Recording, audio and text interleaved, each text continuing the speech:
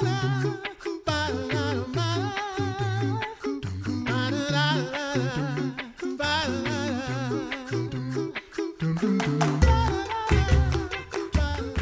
listening to The Coffee Hour. I'm Andy Bates. I'm Sarah Golseth. Thanks to Concordia University, Wisconsin for supporting The Coffee Hour. Find out more about Concordia University, Wisconsin at cuw.edu. Live uncommon. Alas. I should say long wait. At last, not alas. At last.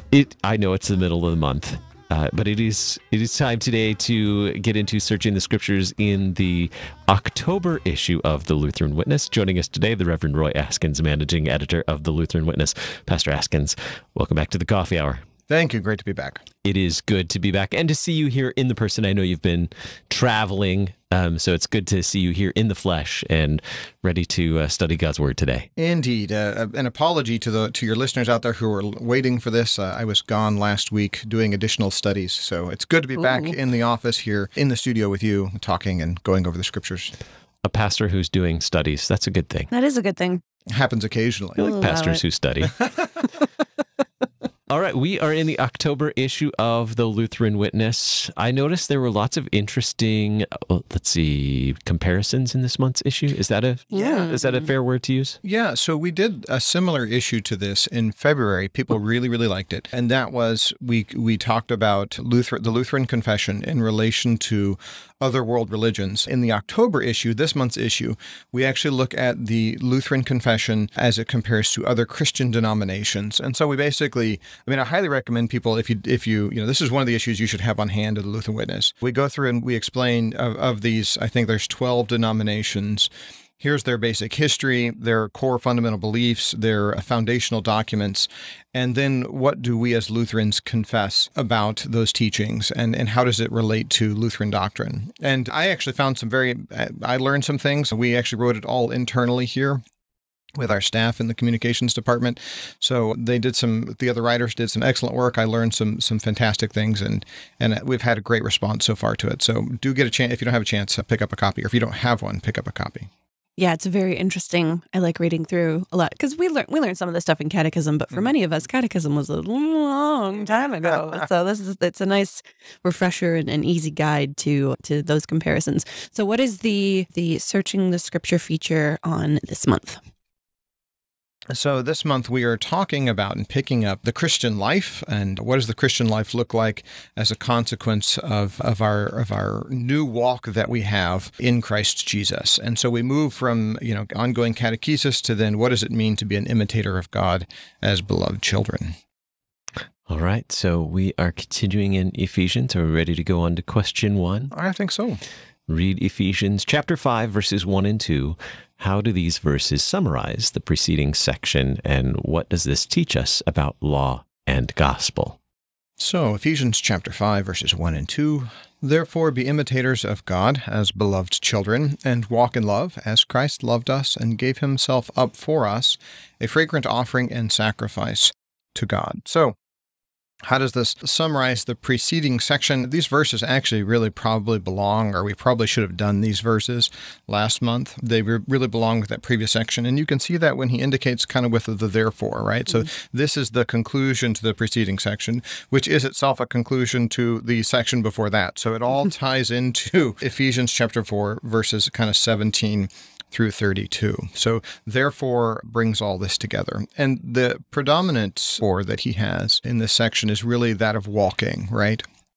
So, chapter 4, verse 1, he says, he urges the Ephesians to walk in a manner worthy of the calling to which they have been called, right? And then in verse 17, don't walk as the Gentiles do, right? And then in verse 25, speak the truth with your neighbor, right? And then finally, chapter 5, verse 2, walk in love, right, as imitators of God. So this idea of kind of walking, your walk as a Christian has changed. You don't walk as the Gentiles do in the futility of their hearts, focused on their own passions and desires. Rather, you are to walk in love. And what does this love look like? Well, it's the love of God and the love of God for mankind, right? Be imitators of God. And what did God do? He sent his Son, who gave himself up as a fragrant offering and sacrifice to God. So living in love and service to the neighbor. And that fragrant offering and sacrifice that Christ makes is itself that which then moves and drives the rest of this chapter and the rest of this book, and then really our life together as the people of God in Christ Jesus. Because he died for us, loved us, and died for us, we also then serve and love our neighbor. So this verse, while it belongs with the preceding section, it's also the natural hinge from this teaching on the new life into what does this new life look like? How is this lived out and walked in that sense? And then, of course, the language of fragrant offering and sacrifice brings us, Old Testament sacrifices. Christ is that sacrifice, the pleasing aroma to God that atones for our sins. All right, question 2. Yep, let's do it. Read Ephesians 5, verse 3. Why must these sins not be named among the Ephesians? So Ephesians 5, verse 3. But sexual immorality and all impurity or covetousness must not even be named among you, as is proper among saints. So it is possible to take this passage and to say, don't even talk about these things. In other words, don't use the language of sexual immorality. Don't talk about them, have nothing to do with them. And there is a prohibition of language here, and also in verse 4, that is, that we are not to have filthy talk or foolish talk or filthy talk or crude joking, that the Christian guards his lips in this regard. But there's more to it here than just simply not talking about these things in foolish or crude ways. In fact, I think part of our struggle as a church in dealing with things like cohabitation or fornication and adultery is in some sense our failure to speak about them and condemn them for what they are, sins against the sixth commandment. But therefore, this is also a prohibition, or primarily a prohibition of action, right? The idea of naming something is not simply saying its name, but trusting and relying on this thing. So for instance, in the ancient world, when you named a god, it wasn't that you just said, Zeus, but actually you named him as your own. You were trusting in him, confident in him, right? That is what you turned to and longed for. And so also in moments of stress and disaster. So also for the Christian, they are named by God in Christ Jesus. They are given the name of God in the waters of holy baptism. They are confident in him and they trust in him. And if their sin is that which is named among them, that which becomes their primary, and that in which they seek contentment, well, then that has become their God. So here the condemnation is both, as he'll continue in verse 4, the condemnation of foolish talking, but it is also a condemnation of sinful actions. We have to be, I think, as a church, continue to name these sins as they are, sinful things that need to be, that the Christian puts away because he now walks in this new life. He now walks in love. Ready for question 3? Yeah. Why is God so often concerned with sexual sins? You can see 1 Corinthians chapter 6, verses 18 and 19. Then read Ephesians chapter 5, verses 4 through 5. What is the result of these sins? I did it again, and I'm doing multiple questions here. That's how I pack them all in there. I was talking with the designers, and I said, the fact of the matter is we put these lines in here for people to fill this stuff in, but there's so many questions. The lines are pretty useless. So we're actually thinking about taking all the lines out so I can put more questions in, and then people can just keep answers on a separate sheet of paper. But how will we fit them in? Well, we might have to do extended edition. Exactly, right. Searching Scriptures Part 1, Searching Scriptures Part 2. I do it just to give Andy, help Andy lose his hair. What's left of it? Okay, why is God so often concerned with sexual sins? Let's actually go to 1 Corinthians chapter 6, verses 18 and 19, and I'm going to throw in there 22, and that'll give us some context. St. Paul writes to the Corinthians, "Flee sexual immorality. Every other sin a person commits is outside the body, but the sexually immoral person sins against his own body. Or do you not know that your body is a temple of the Holy Spirit within you, whom you have from God? You are not your own, for you are bought with a price. So glorify God in your body." So God's concern for sexual sins are a consequence of these sins being a violation of your body. They are sins against the body. And this also, for the Christian, then becomes a sin against God as the Holy Spirit dwells within the Christian. Your body is not your own. It belongs to another. It belongs to the one who suffered and died for your sins, that you might be his own. He paid a price for your body. and therefore these sins are of utmost importance and concern to God that we guard ourselves against them. But that's not it. There's more to it as well. Throughout the Scriptures, God's language, and especially as we're going to get to in the last half of this chapter next month, God's understanding of his relationship with his people is that of marriage. In the Old Testament, he regularly describes his life with Israel as a husband and bride. You see this all throughout the prophets. Israel is pictured as a faithless bride whenever she goes out and seeks after other gods. He continues this image in the New Testament, as we're going to see in the last half of chapter 5. The Christ and the church, or marriage, is a picture, a reflection of the relationship between Christ and his bride, the church. And then finally in Revelation, we have the church pictured as a bride coming down for the great wedding feast of the Lamb and his bride, and that is who we are. So when we corrupt marriage, when we commit these sexual sins, we are violating one of the primary images that God uses to describe his relationship with us. And this corruption happens can be something that happens before marriage and after marriage, right? If you're living in fornication, that is living with someone with whom you're not married, and that person is also not married, this is called fornication. That is a sin prior to the marriage vow, and it still offends marriage. It still subverts that picture of marriage, as also adultery, which happens after marriage, a married person sleeping with someone who is not their spouse. So this is a central metaphor for the church and of primary importance to our God. And so then he says, the next half of the question is, read Ephesians 5. What is the result of these sins? So Ephesians 5, verses 4 through 8. Let there be no filthiness, nor foolish talk, nor crude joking, which are out of place, but instead let there be thanksgiving. For you may be sure of this, that everyone who is sexually immoral or impure, or who is covetous, that is an idolater, has no inheritance in the kingdom of Christ and God. So the short answer to that question is the one who lives in adultery and doesn't turn from adulterous ways, who commits these sins, has no inheritance in the kingdom of God. They are cut off, right? As the Old Testament pictured so frequently Israel being cut off as a consequence of their sins. So also the one who is sexually immoral is cut off. But there's more to it here as well. I think we need to dig in just briefly into some of this in verse 4. Filthiness, foolish talk, and crude joking. Filthiness here, the word actually connotes shameful talk, speaking of those things that ought to bring you shame. I think this is something we've really lost in our culture when so much of our humor is derived from abuses against the sixth commandment. This ought not be funny. It actually is shameful, and we should not be laughing about it. I mean, I'll be honest, it's all over the place. We all kind of struggle with this to one fashion or another. Foolish talk, that's literally morologia, that is moron talk, right? Moron words. And here, this foolishness, this moronness, is anything that denies God or upholds idolatry, right? The fool is the one who says in his heart, there is no God, right? So, and this is closely then tied up also with these sexual sins.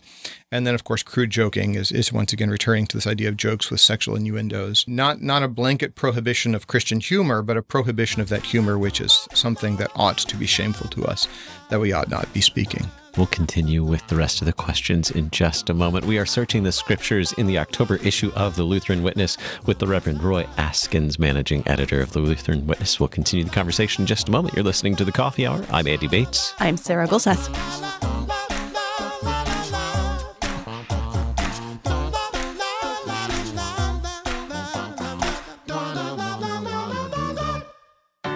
At Concordia University, Wisconsin, we believe you were created for a reason: to use your God-given gifts to help others, to live a life of self-sacrifice in a me-first world, to live a life that's uncommon.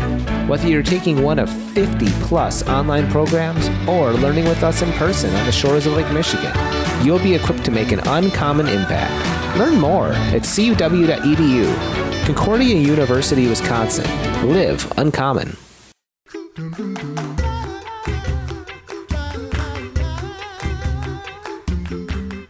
Welcome back to The Coffee Hour. I'm Andy Bates. I'm Sarah Gulseth. We are searching the scriptures in the October issue of the Lutheran Witness. Our guest today, the Reverend Roy Askins, managing editor of the Lutheran Witness. All right, let's see. We're wrapping up question 3. Anything else on question 3 before we go on? I think we can move on to 4. All right, question number 4. Read Ephesians chapter 5, verses 6 through 10. What are empty words? According to St. Paul, to what do these empty words lead? All right, Ephesians 5, 6 through 10. Let no one deceive you with empty words, for because of these things the wrath of God comes upon the sons of disobedience. Therefore do not become partners with them. For at one time you were darkness, but now you are light in the Lord. Walk as children of the light. For the fruit of light is found in all that is good and right and true, and try to discern what is pleasing to the Lord. Okay, so we have a question here. We're going to answer the question, but the fact of the matter is, my section was getting too long, so we're going to talk about the other verses as well. So don't worry, we're going to get all of it. Empty words are not powerless words, right? These empty words are words used to deceive, right? Let no one deceive you with empty words. Well, what's going on here? Who's the one who deceives? Well, throughout the scripture, there's predominantly one character who does the deceiving, Satan, right? He deceives in the Garden of Eden. He attempts to deceive Christ, right? In fact, Satan even uses Scripture in his attempt to deceive Christ, right? So he uses empty words. He also uses powerful words in his attempt to deceive, right? And so empty words does not mean powerless words, but rather those words that are without Christ, that do not point us to God in Christ Jesus. Here, St. Paul also talks about these empty words elsewhere throughout his books. In his letters to Timothy in particular, he warns against irreverent babble. It's the same word, we just translate it irreverent babble instead of empty words. He says in 1 Timothy 6:20, Timothy, guard the good deposit entrusted to you. Avoid the irreverent babble and contradictions of what is falsely called knowledge. And I'm sure many of you know people who have much knowledge and little to say. This would be irreverent babble that does not point us to Christ. Once again, this is the key. The powerful words of our Lord Jesus Christ, those words of the gospel point us to Christ and Him crucified. He says something similar also in 2 Timothy chapter 2, but avoid irreverent babble, for it will lead people into more and more ungodliness, and their talk will spread like gangrene. I included that quote just because I wanted to say gangrene on the air. Hey. It spreads like a disease, right? This irreverent babble, this speaking with words that are just multiply and don't point us to Christ. It spreads like gangrene and destroys the faith. And this is what it leads to. The second question is the undermining of faith, right? You become partners with those who use this irreverent language. Now, a couple of notes here, kind of working through the rest of these verses. Do not become partners with them. This is a word for fellowship. We speak of communion and fellowship in the Lord's Supper. Here he is saying, do not have communion and fellowship with those who are of the darkness, right? Who are of this irreverent babble. But instead, he returns to this language of walking, right? Walk as children of the light. And as children of the light, what do? You try to discern what is pleasing to the Lord. This is an important thing to keep in mind. Christians do love the law of God. The new man in us delights in God's law and wants to study it and wants to know it and wants to follow it, even as we struggle with the old sinful flesh. And that is what it means to walk as the children of the light. All right, question 5. Mm-hmm.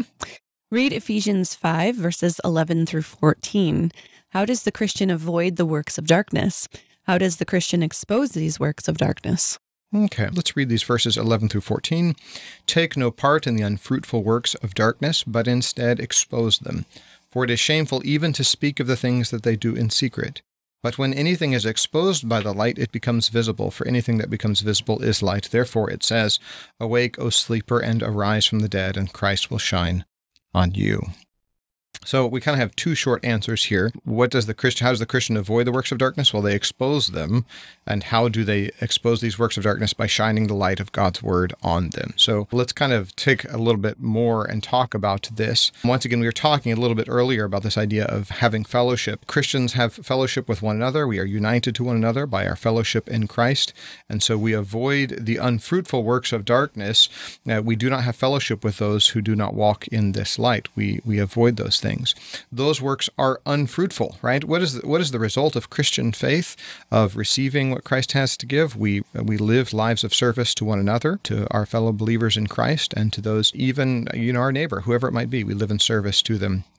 These are the fruits of faith. The works of darkness are there. They do things. There are actions, but they are unfruitful. They do not result in that which is good and beneficial. You think of course, Jesus and the trees, right? You have a rotten tree cannot bear good fruit, right? And a good tree cannot bear bad fruit, right? What grows out of faith is good fruit. Christians avoid the works of darkness by shining the light of Christ upon them, and this light is found only in Christ as we study his word, as we dig deeper into it. Now, interesting note here on this last verse, verse 14, awake, O sleeper, and arise from the dead, and Christ will shine on you. It looks like a quote from the Old Testament, except it's not in the Old Testament anywhere. It's probably, there's a whole bunch of discussion and debate on this, but it's probably some type of liturgical hymn or some type of liturgical response that they had in the early church at this time, probably some part of their divine service that St. Paul included in here. It looks like it's based loosely on a passage from Isaiah, but it is probably some type of liturgical response from the early church. It's really kind of neat. All right. Question 6. Let's go for it. All right. Read Ephesians chapter 5, verses 15 to 17. What's the difference between the wise man and the fool? How does the Christian make the best use of the time? Look carefully then how you walk, not as unwise, but as wise, making the best use of the time, because the days are evil. Therefore do not be foolish, but understand what the will of the Lord is. Okay, so in short, we have this comparison and contrast between the wise and the fool. We talked about this a little bit with kind of foolish talk, moron words, right? He's continuing here this contrast between the way that the Christian walks and the way that the foolish person walks. So, of course, we have references in the Psalms in particular, a couple references to the fool says in his heart there is no God. So the fool, the moron, is the one who rejects God and doesn't receive what he has to give, whereas the Christian repents of his sin, repents of himself, and trusts in God for forgiveness and for life and salvation. And so, therefore, as one who is wise, you don't walk in the unwise. The unwise do the things that he described above, right? They have foolish talk and coarse joking and sexual immorality and all these type of things. The Christian doesn't walk in that way, but rather they make the best use of the time. Here, I think we could actually translate this also, instead of best use of the time, redeem the time. I really like that language of redeeming time as something that could be used in all sorts of different ways, and we redeem it for the work of God in Christ Jesus by living in accord with his will. And because the days are evil, right? I think this could be a description of every time. We're always tempted to think the days are particularly evil in our own time. But of course, when Paul is writing this, the days were particularly evil for the church as well. And I think all the days are evil in the sense that we continue to struggle against Satan, the world, and our sinful flesh for our entire lives. It's not just going to go away. And we shouldn't be surprised by all the wickedness under the earth. It's just a part of living here. And so we redeem the time by living in service to God and the neighbor, by remaining steadfast in his word and his confession. And then once again, I think he's repeating himself here. Do not be foolish, but understand what the will of the Lord is. Once again, seeking to understand what the will of God is, right? From verse 10, try to discern what is pleasing to the Lord. So also that theme continues here.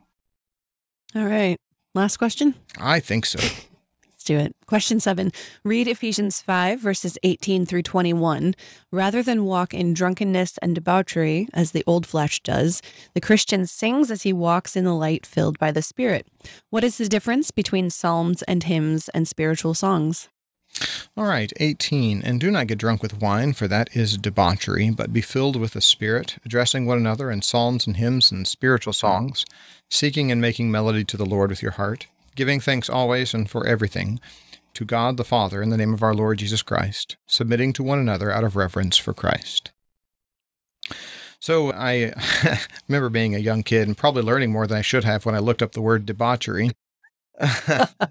And I, for those of you who perhaps don't know the meaning, I would just say it's the results of what happens when you get drunk. Too much drinking results in debauchery. And this also is the work of the old sinful flesh. The Christian puts these things away, and instead of walking in drunkenness, I mean, you can even see that kind of in your head, kind of walking in drunkenness.